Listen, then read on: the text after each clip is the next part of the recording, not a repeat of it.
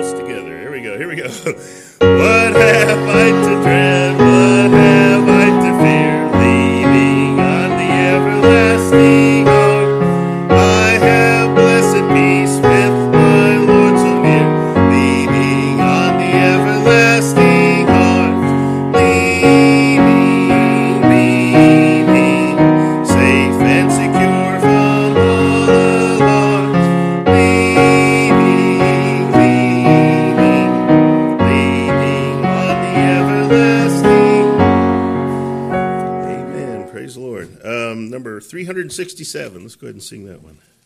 367.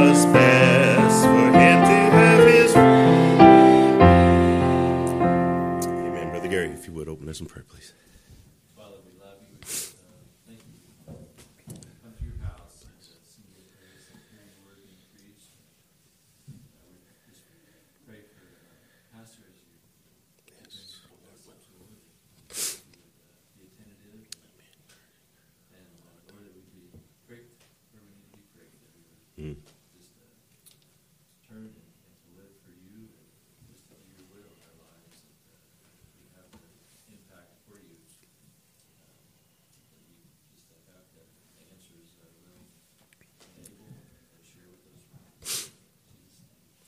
Amen. Please do be seated. Well, it is good to be in the Lord's house. The Lord sent us a beautiful fall day. I don't know about you. I always tell people I like all four seasons, and so I'm glad that fall is finally here. Hopefully it'll be fall and won't just turn back into summer again. But anyhow, good to be in the Lord's house today. Just a number of praises were shared this morning. We're just thankful for God moving and answering those prayers.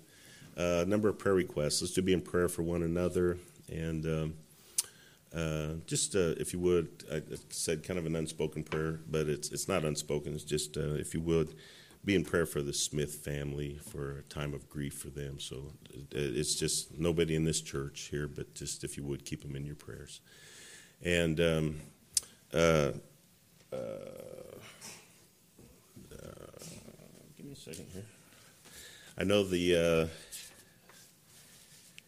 prime timers are getting together at McDonald's on Tuesday at 9:30, so let me encourage you to be there for that.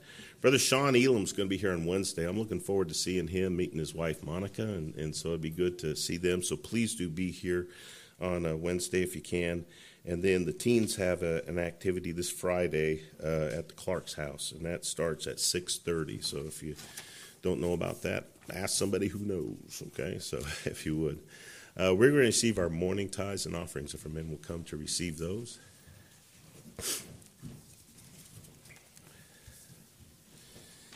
And Brother Wade, would you ask the Lord's blessing?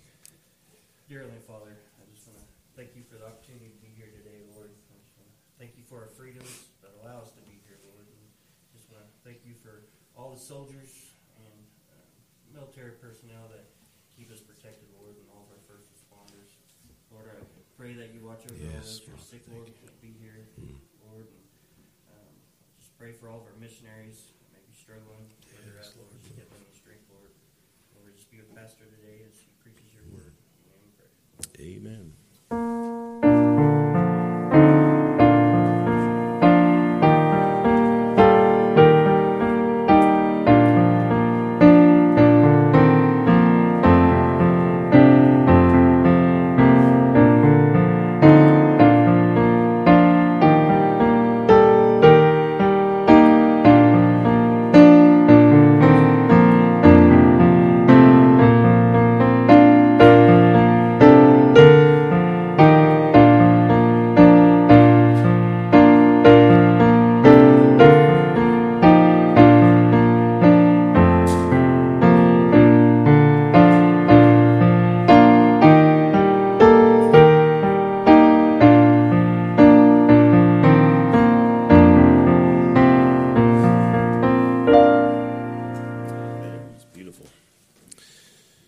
Opportunity to be at turn to 263, but we had opportunity to be at a preachers meeting this week, and their church got up and sang that song, "Sweet Hour of Prayer," and at the invitation they said we could see all you guys wanting to join in, and so they at the very end that was the invitation, "Sweet Hour of Prayer." But aren't you glad for "Sweet Hour of Prayer"? Amen. It's just good to sing those songs. We're going to talk about another wonderful truth here, 263, a shelter in the time of storm.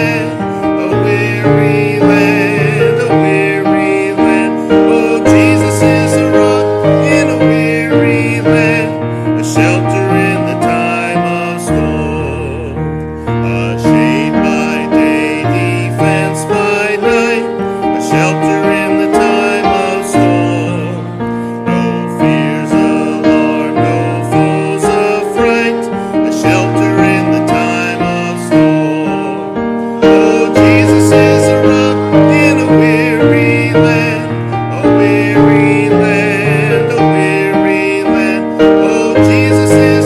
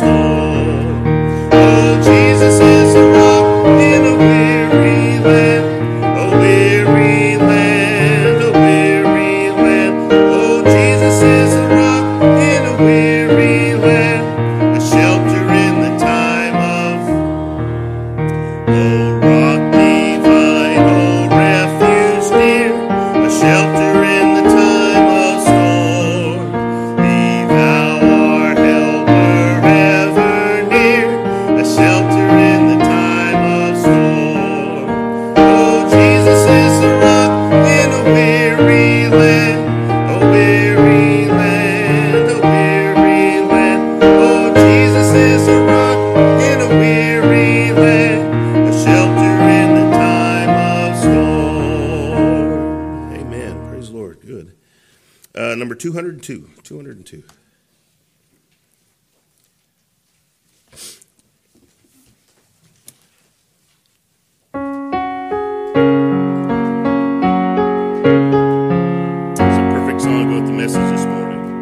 In times like these, you need a Savior. In times like these, you need an anchor. Be very sure. Your anchor holds and grips a solid rock. This rock is Jesus. Yes, He's the one.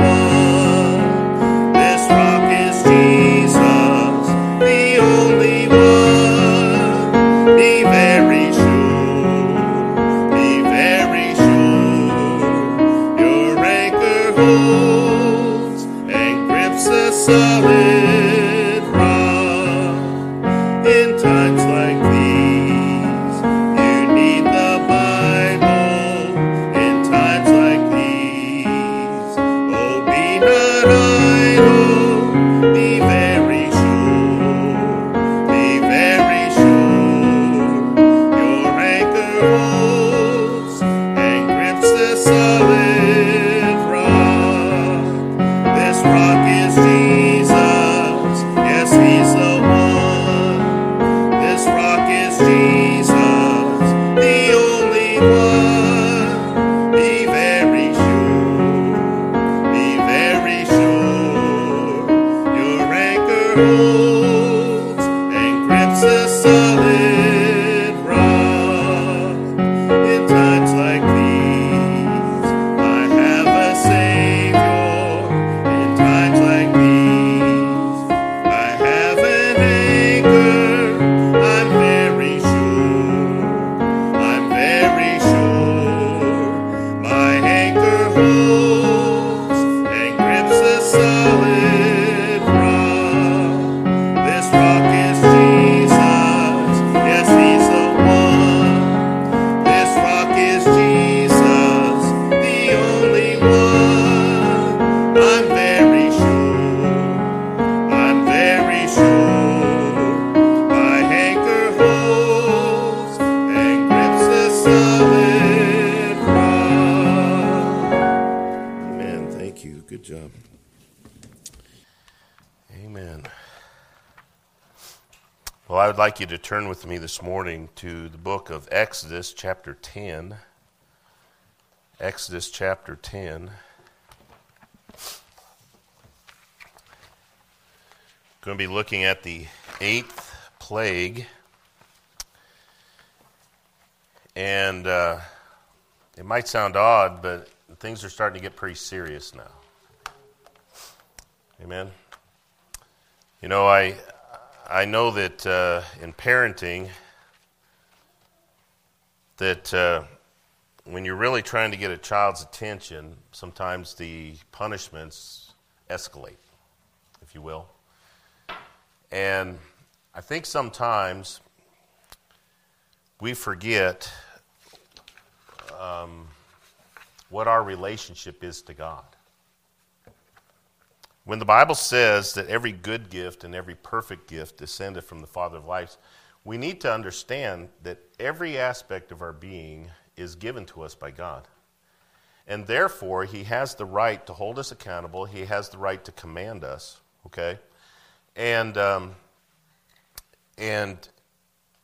lot of times, God has to work very hard to get people's attention in that area. And I like what you said about going up to Maine there, you know, about live free or die. And basically the attitude is up there, don't tell me what to do. Don't tell me what to do. Well, can I just say this? That's not a problem in New England. That's a problem everywhere. And I don't mean in America. I mean the whole world. Where man essentially says, I want to do that which is right in my own eyes. I want to do what I want to do. And who is God that He should tell me what to do?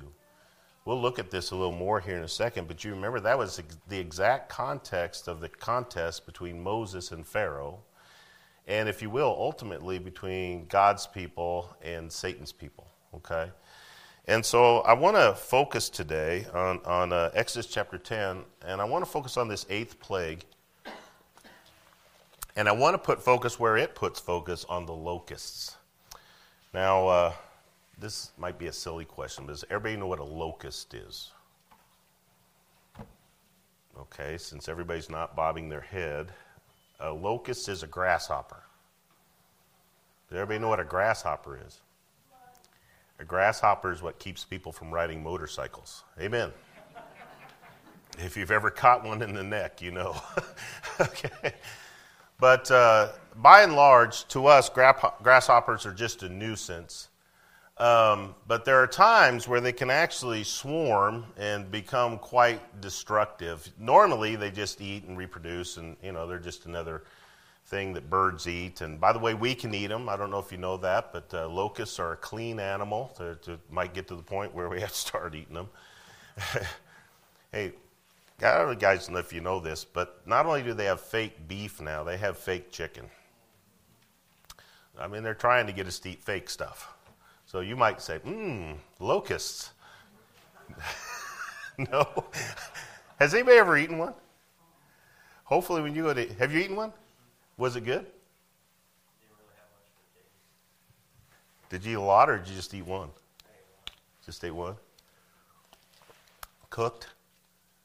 Uh-oh.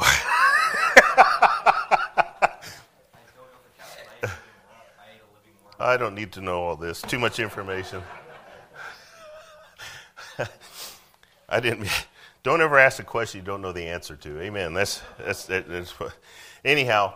But they're a clean animal. They're available to eat. John the Baptist, that's what he survived on, was locust and wild honey, is what the Bible says. Amen. And so, if you will, in Exodus chapter 10, verse 1, the Bible says, "The Lord said unto Moses, Go in unto Pharaoh, for I have hardened his heart." And you got to remember, a lot of people would like to take and say, well, that makes him, he's not responsible then. No, God knew that he would never believe. Okay? And God needed, and we'll see here, as a matter of fact, pay attention, he needed to show his signs and wonders in Egypt for a lot of reasons, not just because of the contest between Pharaoh and himself, but for all of mankind. All of mankind needed to know about this contest. And there was a potential for all of mankind to have known about this contest, okay? And so, if you will, the Bible says, I have hardened his heart and the heart of his servants that I might show these my signs before him. See that? He had a purpose in it. God said, I'm hardening his heart so that I can do this, okay? Meaning what? Well, he would just probably have bailed out at some point. Matter of fact, they're begging him to bail out at this point here. They're saying, don't you know Egypt is destroyed? And so, if you will, his counselors around him are saying, just let them do what they want. Let them do what they want. And God is saying, no, we're going to take this one all the way home, okay? Knowing that he would never be converted, and knowing that he would never, if you will, willingly let them go. The Bible says in verse 2, it says, and that thou mayest tell in the ears of thy son and of thy son's sons what things I have wrought in Egypt, and my signs which I have done among them, that ye may know that I am the Lord. By the way, to be saved, do you have to know Jesus is the Lord? Yeah. So it's a good purpose what he's doing this for? Yeah. Verse 3, the Bible says, and Moses and Aaron came into Pharaoh and said unto him, Thus saith the Lord God of the Hebrews, How long will you refuse to humble thyself before me? Let my people go that they may serve me. We've already touched on this. He's not asking permission. He's making a demand. And he has every right to make that demand. Else if thou refuse to let my people go, behold, tomorrow I will bring the locusts into thy coasts. And they shall cover the face of the earth, and one cannot be able to see the earth. Excuse me. They shall eat the residue of that which is escaped, which remaineth unto you from the hail, and shall eat every tree which groweth for you out of the field. And they shall fill thy houses, and the houses of all thy servants, and the houses of all the Egyptians, which neither thy fathers nor thy fathers' fathers have seen since the days that they were upon the earth unto this day. And he turned himself, and he went out from Pharaoh. And by the way, they had seen locust plagues before. Anybody ever seen the residue of a locust, a plague of locusts? Seems to me, I can't remember, I'm just going to make a number up, but about 20 years ago, they had one somewhere there in the Middle East, and they were showing what locusts did. And you guys ever seen an olive tree? I mean, they're big, robust, waxy leaves. I mean, very strong-looking tree. And they literally, when this swarm of locusts came through, they barked the tree and they ate all the leaves. It looked like a dead tree when it was done. They didn't leave anything behind. Now, folks, get a hold of that. That was bad. God says never anything like this one. Meaning they're going to eat everything. What wasn't killed is going to be absolutely eaten off. There was going to be no living plants, okay? That's get this around our mind around this. And the Bible says in verse 7, and Pharaoh's servant said unto him, how long shall this man be a snare unto us? Let the men go, that they may serve the Lord their God. Knowest thou not yet that Egypt is destroyed? It's already destroyed, and he says something worse is coming, okay? And so if you will, the Bible says, and Moses and Aaron were brought again unto Pharaoh. He gets a second chance. He said, bring them back, bring them back. And it says, and he said unto them, go, serve the Lord your God. But who are they that shall go?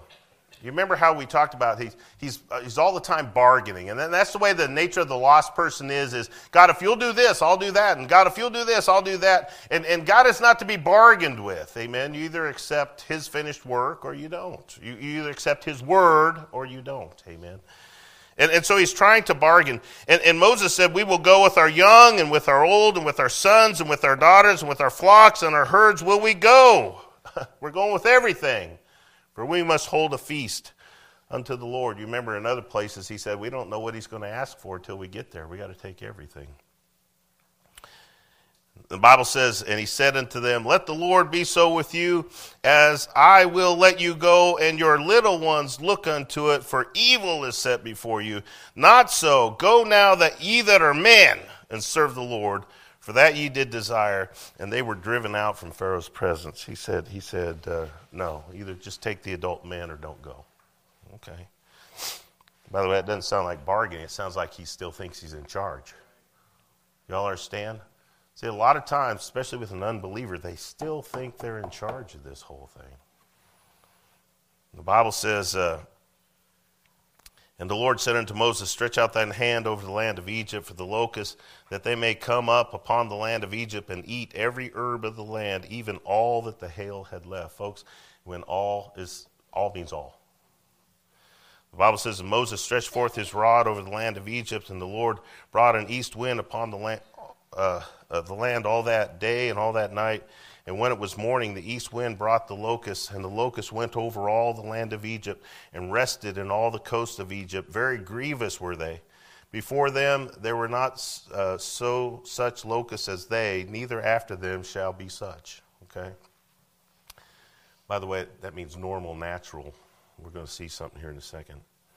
It says, for they covered the face of the whole earth so that the land was darkened, and they did eat every herb of the land and all the fruit of the trees which the hail had left. And there remained not any green thing in the trees or in the herbs of the field through all the land of Egypt. Folks, I don't know if you know this, but Egypt was known as the breadbasket of the world before this. Meaning they literally could feed the world because of their productivity. Have you guys seen Egypt today? It's a big desert. I mean, much of it is a big desert. Well, that's when all this began for them. The Bible says, then Pharaoh called for Moses and Aaron, and he haste, and he said, I have sinned against the Lord your God and against you. Now, therefore, forgive, I pray thee, my sin only this once, and entreat the Lord your God that he may take away from me this death only. And he went out from Pharaoh and entreated the Lord. And the Lord turned a mighty strong west wind, which took away the locusts and cast them into the Red Sea. And there remained not one locust in all the coast of Egypt. How many of y'all believe not one was left? They ate everything, and then when they were gone, there wasn't one left. Wow. But the Lord hardened Pharaoh's heart so that he would not let the children of Israel go. Father, we love you. We thank you for your word. We just pray that you'd open our understanding of this text, help it to apply it to our lives, but also help it to give us a burden for the lost around us, that we might Lord, glean one last soul as we look for you to come in the last days. Father, we do love you. We just pray that you'd be with those who are apart from us, be with every request. Thank you for every praise. And we'll ask this now in Jesus' precious name. Amen. I want to talk about, first off, the reason for the locusts. Look what the Bible says in verse 1. The Bible says, in a sense, that the unbelievers might know. Meaning this, that one of the reasons he did this contest is so that unbelievers in God might know. Now, think about this. I was meditating on this as I prepared this, and I think from the beginning, Adam and Eve, did they know that there was just one God? Yeah, but somehow in the course of time, they took and they said, well, we're going to worship this and we're going to worship that. And usually it was because of some appetite or some desire or something that they could command and be in control of. And so they built, if you will, what is called a pantheon of gods. Pantheon just means all the gods, okay? And so Egypt was kind of, Egypt and Babylon, they were kind of the forebears of all the idolatry and everything. And today we would think of that more like in Hinduism and stuff like that. Catholicism, in a sense, with all their saints and everything like that. But they took and they said, if you want something, take and appeal to this deity. And folks, realize this, God's the only one that could answer their prayer. All those other things were things made out of stone and out of wood and silver and gold, and they could not respond because they were not God. They were not real, amen. And so in a way, God in his mercy says, I'm going to destroy this God and this God and this God and this God and this God. And by the way, if you study the gods that are impacted by these different miracles, usually they don't just list one. They'll list many. Why? Because they had many gods that they would take and they would appeal to. How many of y'all know this? And I'm not trying to be critical. I'm just trying to tell you the way it is. That quite often, if somebody has a need in the Catholic Church, they'll determine which saint is in charge of that particular thing, and they'll pray to that saint. For traveling or for health or for this or for that, if you will. They all pray to Mary, but they'll pray to particular saints saying, we want this, and he'll take and make. Folks, that's just the same old story, okay? Well, then why did God send these 10 plagues? I tell you why. Because one after one, he did it so that lost people might know their gods are not real and that there is only one true God. You know, the Bible says very completely, I believe it's in Psalm chapter 19, the Bible, in Romans also, but the Bible says that they would be without excuse because they knew God. The Bible says, and when they knew God, they glorified him not as God. It became vain in their imaginations. Their foolish heart was darkened, amen. And listen, if that applies in Romans chapter 1, it certainly applied to Pharaoh, and it applies to us today. And so, if you will, he said, why did I do all this? That unbelievers might know. Folks, please take this to heart. Nobody's going to stand before the great white throne of judgment and say, God, I never knew. I never knew. Yes, you did. By his Holy Spirit made them know. His Word made them know. These stories made them know. Have you guys ever study? It's fun to do sometime. But all the religions around the world all have a Noah story. How many of y'all know that? Every religion has one. Even the native religions in America have one, okay? And so if you will, you say, well, why do they all have one of those? I'll tell you why. Because there was a Noah. Okay? And listen, you don't have to convince somebody about the plagues and the thing that happened between Moses and Pharaoh, if you will. Why? Because just so many people know about it. Okay? These things are written that you might know. That if you will, that unbelievers might know, and that verse 3, look what the Bible says, so that they might be humbled before God. They might be humbled before God. Meaning what? God, you are God. And God, you are in charge, and you are the one that gives blessings, and you are the one that gives life, and you are the one that gives hope. And if you will, the Bible says that they might know. But get a hold of the second reason. Look at verse 2. In verse 2, it's not that unbelievers might know, but that believers might remember. And I'll show you later, but here in a second, and not only remember, but that they would remember to teach their children. Y'all understand that?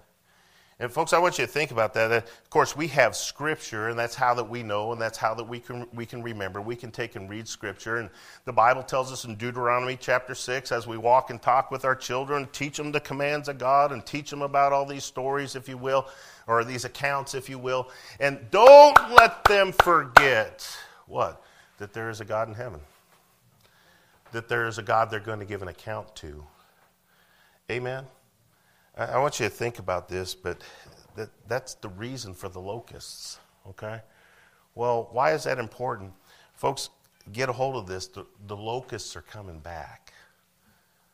You say, well, that's figurative. No, it's not figurative. And you know what's going to happen is everybody's going to have to go, this happened before. This happened before. This happened in Egypt. And when those locusts came, they took and they ate everything. I don't want to get ahead of myself, so let me develop this. Go back, if you will. And I kind of want to talk about the reoccurrence of the locust theme, because there's locusts spoken of in the Bible here in the Ten Commandments in Moses, if you will, and then also in the book of Joel and also in the book of Revelation. And by the way, in the book of Joel and the book of Revelation, they're both related. Okay, we'll talk about that here. But notice in Moses' time, in Exodus chapter 10, verses 4 through 6, looking at that, the Bible talks about how they're going to cover the face of the earth and everything like that. But if you will, the contest between Pharaoh and between Moses is kind of like the contest between God and the belligerent unbeliever. Would you look at, if you will, at Exodus chapter 5, look at verse 2. Exodus chapter 5 and verse 2, and the Bible says, and Pharaoh said, who is the Lord that I should obey his voice to let Israel go? Now think about this. God in all these is basically telling them, this is who I am. This is who I am. I have the power of life and death. I have the ability to take your cattle. I have the ability to prosper your cattle. I have the ability to give you the fruit of the field. I have the ability to take away the fruit of the field. Amen. And so you want to know who this God is, if you will. I'm going to take and I'm going to show you. And so, like I said, every plague destroyed one or more of his gods, and every plague demonstrated his impotence against an omnipotent God. Folks, you think about it, what's happening a lot of times with a belligerent unbeliever, they're shaking their fist at God. Manasseh did it, okay? Pharaoh is doing it. Who is God that he can tell me what to do? And God says, well, I'll show you. And by the way, did he humble Pharaoh? And you guys know, one of my favorite people in the whole Bible is Manasseh. Did he humble Manasseh? Man, laid him low. Amen. It says, now do you know who I am? And by the way, that's an act of God's grace. That's an act of God's grace, amen. And so, if you will, we see that he is a type of a belligerent unbeliever. He's also a type of Satan, meaning what? You remember the very first prophecy in the Bible? It's Genesis chapter 3 and verse 15, where God says this, he's going to bruise your heel, but my seed's going to crush your head. Okay? Well, get a hold of this. That's exactly what's going on. Has Satan gotten his shots in? Oh man, he's gotten his shots in. He's taken and he's enslaved the nation of Israel. He's put them under cruel bondage, the Bible says. And then he murdered the male children. Man, he got his shots in. Shot. Amen. And then, if you will, God ultimately imposes upon him a crushing defeat. And by the way, he defeated every god, and he defeated everyone so that nobody could think it could have happened any other way than God did it. What do I mean by that, folks? He brought in all those. Can you all imagine with me for a second here? Can you imagine locusts so thick you can't see the ground and you can't see from here to there? Folks, that's what he's talking about. He's talking about they have covered so completely, and all he says, they're coming, they came. And then he says, get them out of here. He says, I will. And he got them out of there so thoroughly, not one locust was left. Amen. And by the way, how many of y'all believe not one locust is left? There's no pile of dead locusts. And God is saying, I'm so in control, I can bring them in, they can do their work, and they can go, and you won't see any evidence. How omnipotent is our God? How powerful is our God. And so if you will, he's a type of the belligerent unbeliever. He's a type of Satan. And so that's the reason for this contest. But I want you to see that God picks up this locust, if you will, message again. Would you go to the book of Joel? Now, Joel might be a little bit harder to find. Okay.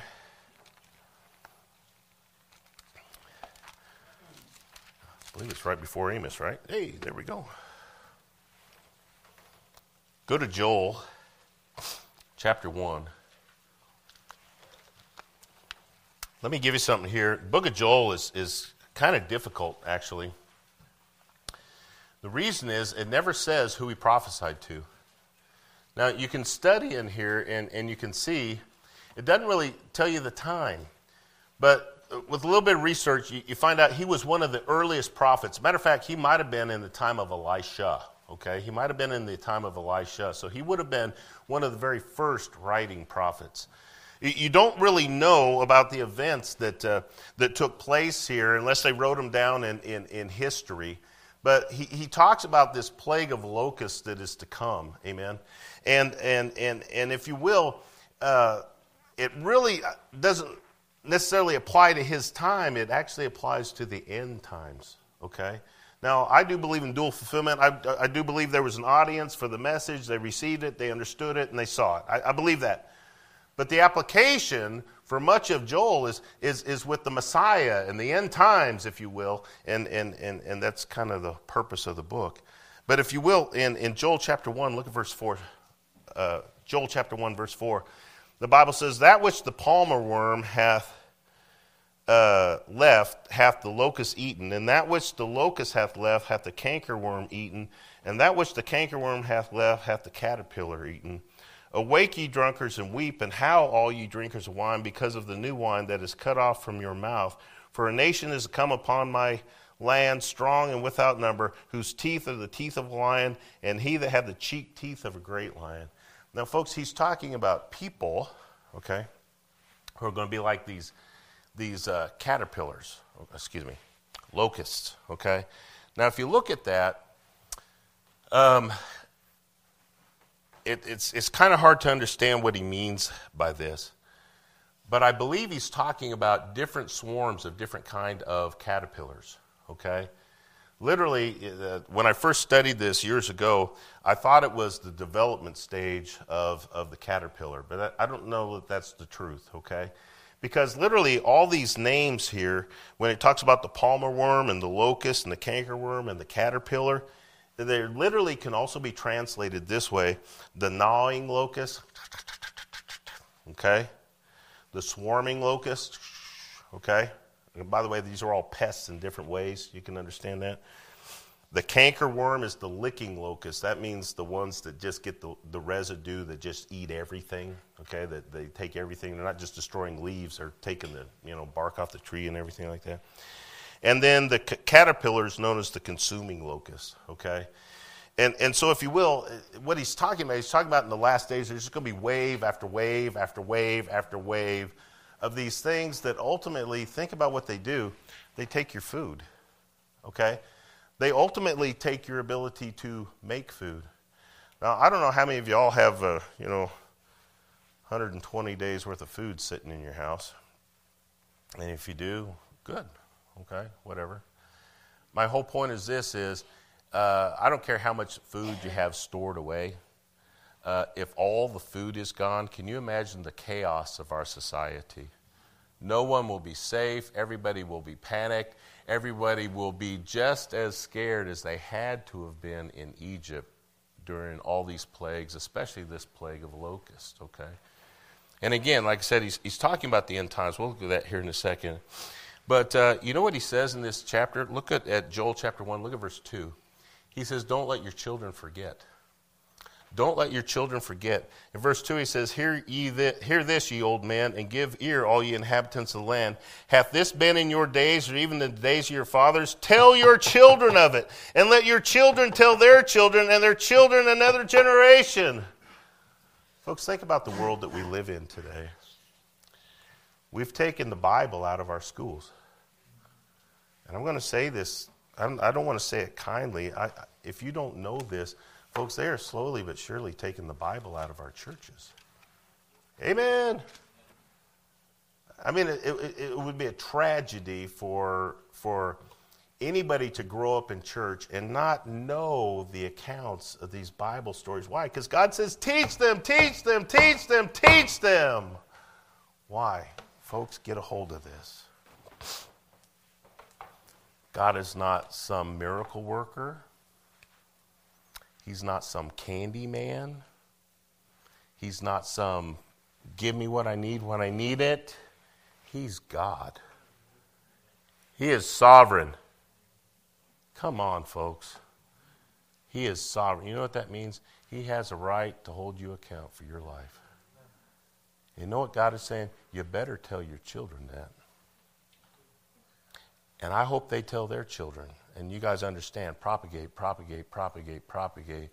Why? Because there's going to come a time, just like it here is in Egypt, where we finally come to a conflict between Satan and God, and it comes to a head.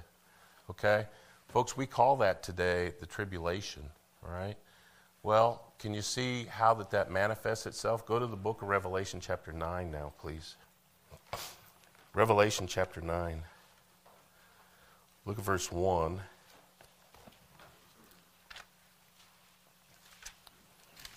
Revelation chapter 9, verse 1. The fifth angel sounded. I'll just say this to give you an understanding. This is talking about the end of the tribulation. Christians are all believers before the rapture are in heaven. God's raised up 144,000 witnesses. They've gone out to tell the world that Jesus is the Messiah, the Christ. They have been martyred or else put into exile. Okay? They're hiding for their lives. And then eventually he's going to take and he's going to send the two witnesses for the very last time. You guys remember, I've also preached this. He's also going to send angels after they kill the two witnesses to preach the everlasting gospel. And the everlasting gospel is God's coming. You better get ready. Amen. You read it. Okay? And so if you will, we're towards the end of days here. God is still trying to get mankind's attention, just like he did with Pharaoh. Okay? I want to make an application, folks. If God can't get our attention here in church, think about how hard it is going to be for these people with no Bible, no background, no fear of God, and how bad the world's going to get until God finally gets their attention. In the sense of what? I'm in charge. You answer to me.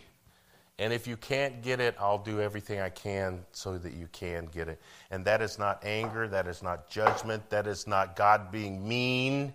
That is God having grace saying, you better change your thinking before it's too late. Praise God. Amen. And again, in Revelation chapter 9, verse 1, the fifth angel sounded, and I saw a star fall from heaven unto the earth. To him was given the key of the bottomless pit. Anybody want to guess who the star is? That's Satan, folks. Okay? Key to the bottomless pit. Does that sound like a good place? The most wicked of angels are in the bottomless pit, held until this day. Okay? That'll be another message for another day. The Bible says, and he opened the bottomless pit, and there arose a smoke out of the pit as the smoke of a great furnace. Does that sound like good news or bad news? It's bad news. Amen. The Bible says, and the sun and the air were darkened by reason of the smoke of the pit. Hey, we just read something about that in Exodus chapter 10. You remember the locusts came so much it blocked off the sun? Amen. And there came out of the smoke locusts upon the earth, and unto them was given power as the scorpions of the earth have power. Folks, these are demonic locusts, okay? These aren't even, I don't think these are even real locusts, okay? I don't know what they are, okay? The Bible says they have power to sting like scorpions, though, okay? You don't know a grasshopper that can sting like that, right? Unless you're driving that motorcycle I told you about, okay? The Bible says, and it was commanded them that they should not hurt the grass of the earth, neither any green thing, neither any tree, but only those men which have not the seal of God in their forehead. Folks, they're not even there to eat the grass. They're there to torture unbelievers. Is that what that says? I'm not making this up. And to them was given that they should not kill them, but they should be tormented 5 months. What's the part of hell called that unbelievers go to? If we go to Abraham bosoms, where did the rich man go? He went to torments. Folks, people say hell is here on earth. By the way, that's nonsense.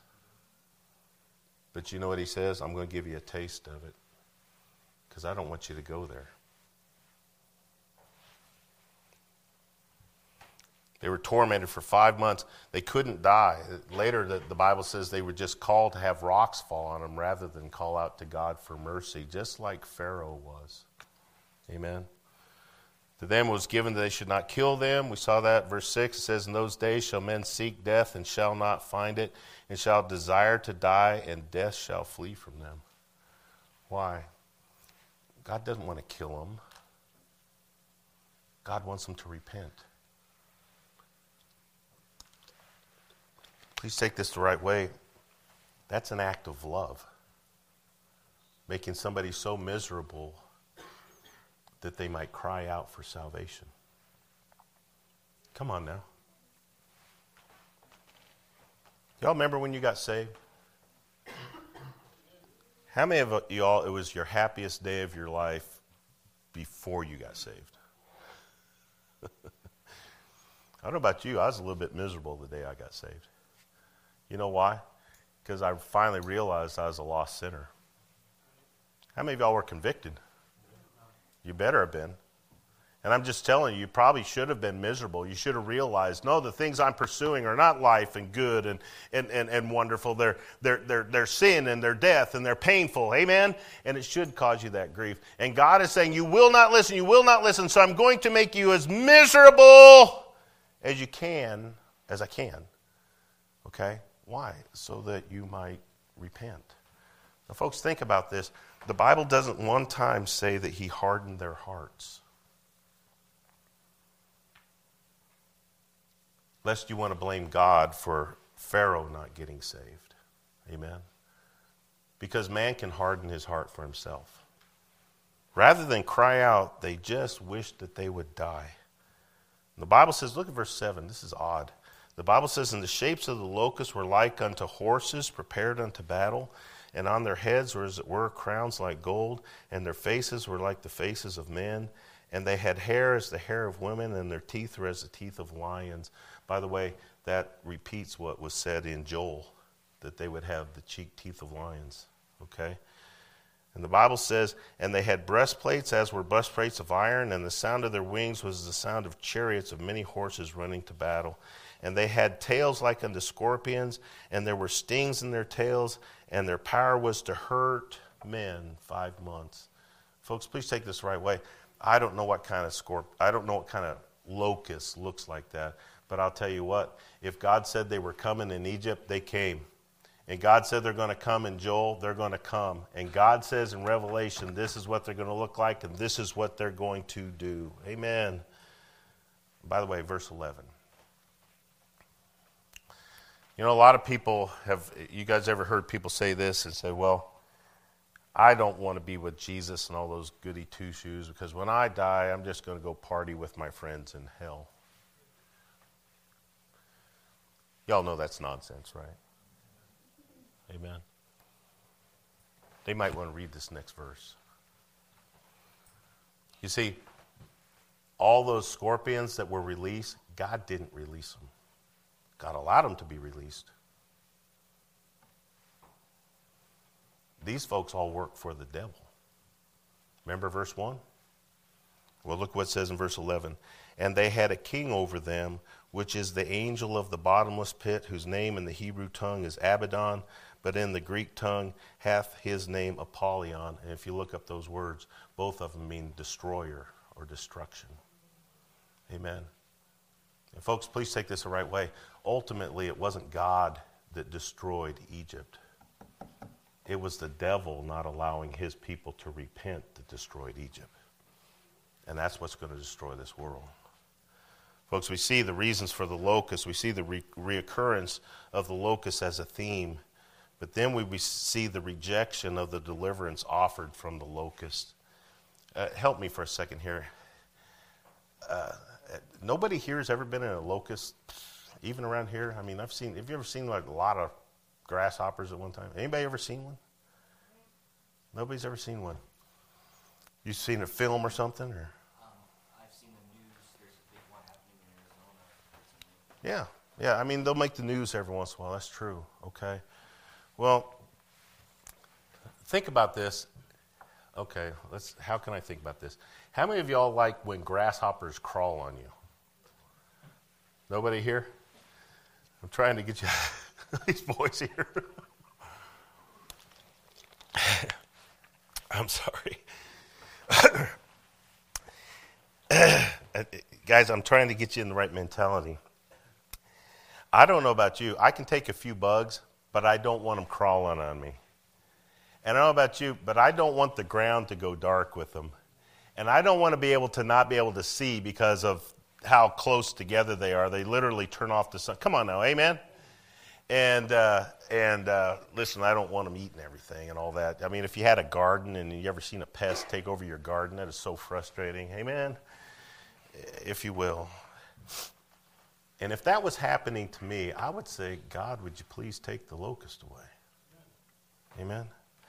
That's not what Pharaoh did. Go back in our text, if you will. Go to Exodus chapter 10. Look at verse 9. Exodus chapter 10 and verse 9.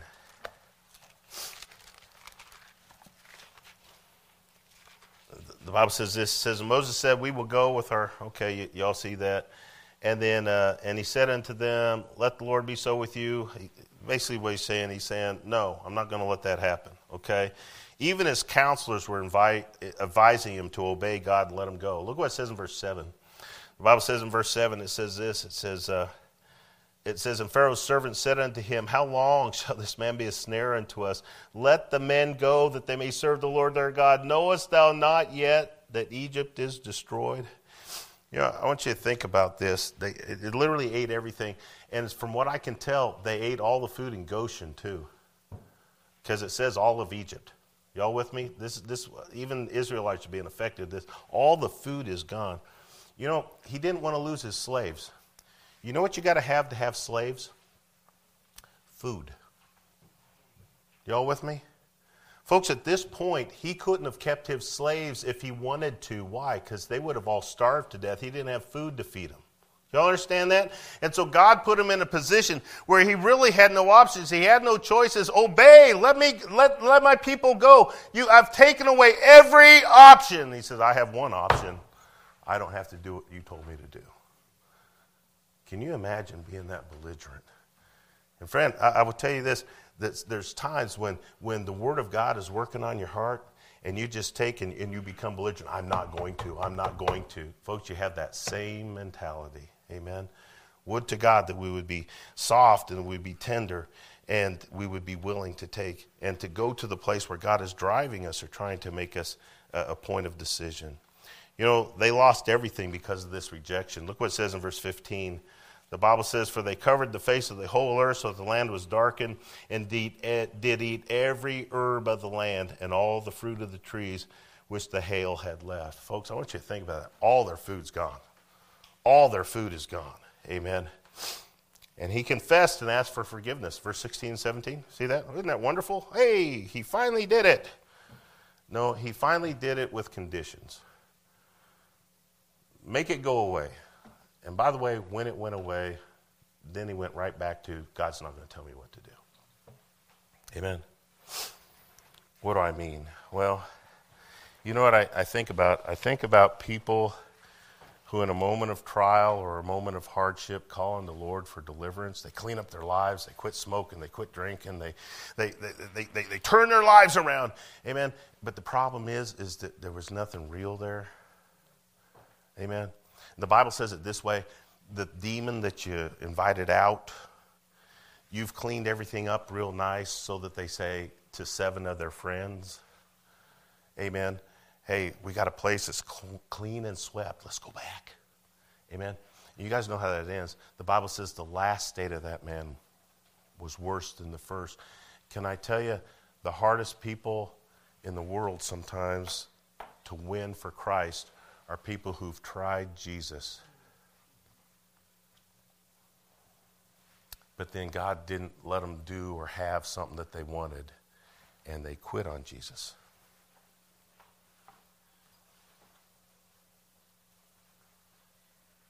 Can I tell you this? There's nothing more grieving for a pastor. Amen. That's exactly what Pharaoh did. He took and he said, well, as long as you give me what I want. But as soon as he got what he wanted, his heart changed. If you will, he confessed and asked for forgiveness, but he refused to obey God's command, verses 18 through 20. You know, how many of y'all have ever heard the term lordship salvation? Anybody here heard the term lordship salvation?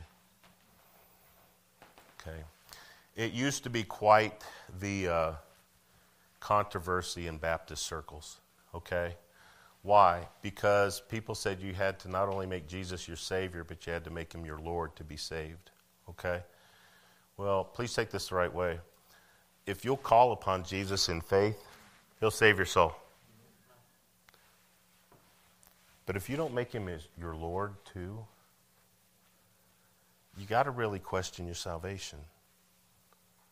Because when you get saved by grace through faith, hey, he gave you everything. But then when he asks you to do something and you say no, it makes you question the relationship. Amen? What was Paul's first response when God finally got him low enough where he could be saved? The first thing he said was, Lord, what would you have me to do? Literally this: you're sovereign, you're in control, you've broken me to the point that I'm willing to receive your gift of grace. Amen? And the sad truth is, that's where it ends for some people.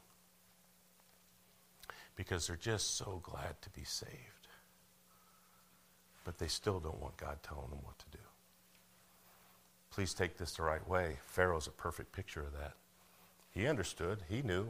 All he had to do was... But he says, you're not going to tell me what to do. Amen? Now, folks, I don't think Pharaoh ever got saved. And I'm not trying to question anybody's salvation. But I will tell you this. If God can't tell you what to do, he's not your master. And he ought to be able to tell you what to do from his word. He ought to be able to tell you what to do from his spirit. Come on now. And I don't know how the Lord would move here today. I pray most of us here are saved today. But I will tell you this. God has shown us with these plagues and shown us the future, the plagues coming. Okay? I'm going to do all I can to get your attention. Okay? And folks, we're living in a pretty wicked world, folks. I was talking this morning. We need to be praying for Israel right now. Amen. Why? Because God's in charge and he's working. We need to be busy about his business. We need to be more than just thankful for our salvation. We need to be not like Pharaoh and say, who is the Lord that he, who is the Lord that I should obey him? And God says, I'll show you. I'll show you. And yet he never once was willing to take and say, you're Lord, you are Lord, you are Lord. Would to God, if God's touched our heart in any way, that we could have that attitude today. You are Lord, you are Lord, you are Lord. Let's all stand if you would.